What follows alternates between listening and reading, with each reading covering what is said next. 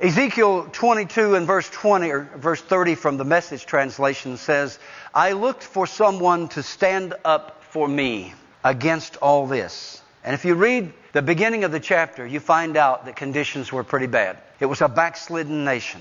And beloved, just as God judged Israel and judges other nations, He has not changed His character today. Those who call upon His name and those who profess to be His people must be His people. He does not permit indefinite hypocrisy to exist in His name. To repair the defenses of the city, to take a stand for me and stand in the gap to protect this land so I wouldn't have to destroy it. I couldn't find anyone, no, not one. The contemporary English version reads this way, I looked for someone to defend the city and to protect it from my anger, as well as to stop me from destroying it. But I found no one. It's an awesome scripture.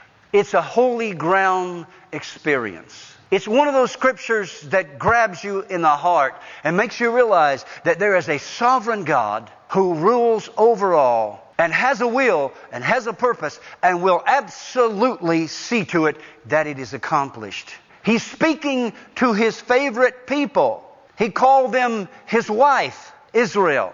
But He's speaking to an unfaithful wife.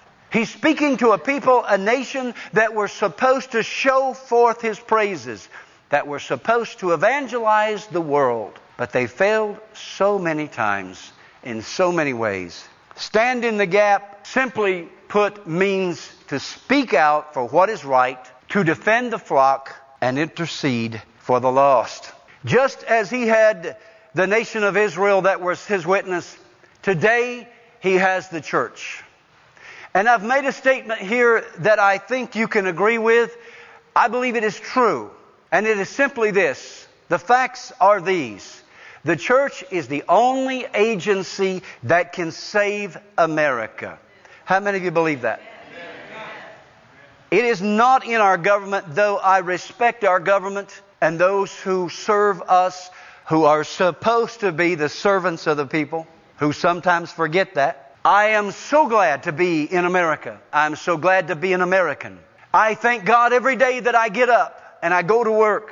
I have a job and I have the freedom to pursue my goals and my aspirations.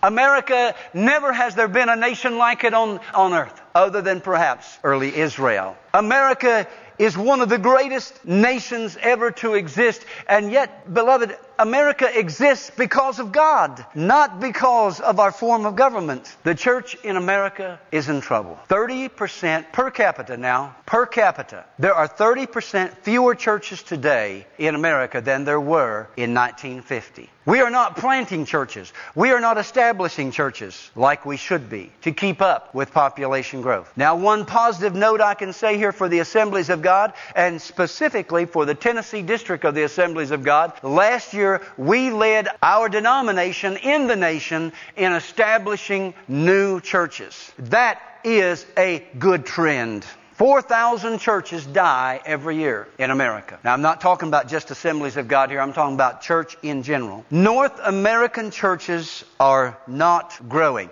You say, well, but Pastor, don't you know about the mega churches? Let me just clue you in here in a minute. Giving is less in the churches today. Giving is less than it was during the Great Depression. Per capita, comparing apples to apples, Christians are giving less to their churches today than they did during the Great Depression. The United States is the number 2 missionary receiving country in the world. Beloved, we are the ones who were so inspired to send out missionaries. The situation now is that those whom we evangelized are now coming to evangelize America because they see America as a mission field. What a switch. 3,500 people leave the church in the United States every day. The church is in trouble. If the church is the only institution, if the church is the only body, if the church is the only organism that God can use, and it should be a living organism, 250,000 of the 300,000 churches in America have plateaued. What does that mean? It means they have stopped growing.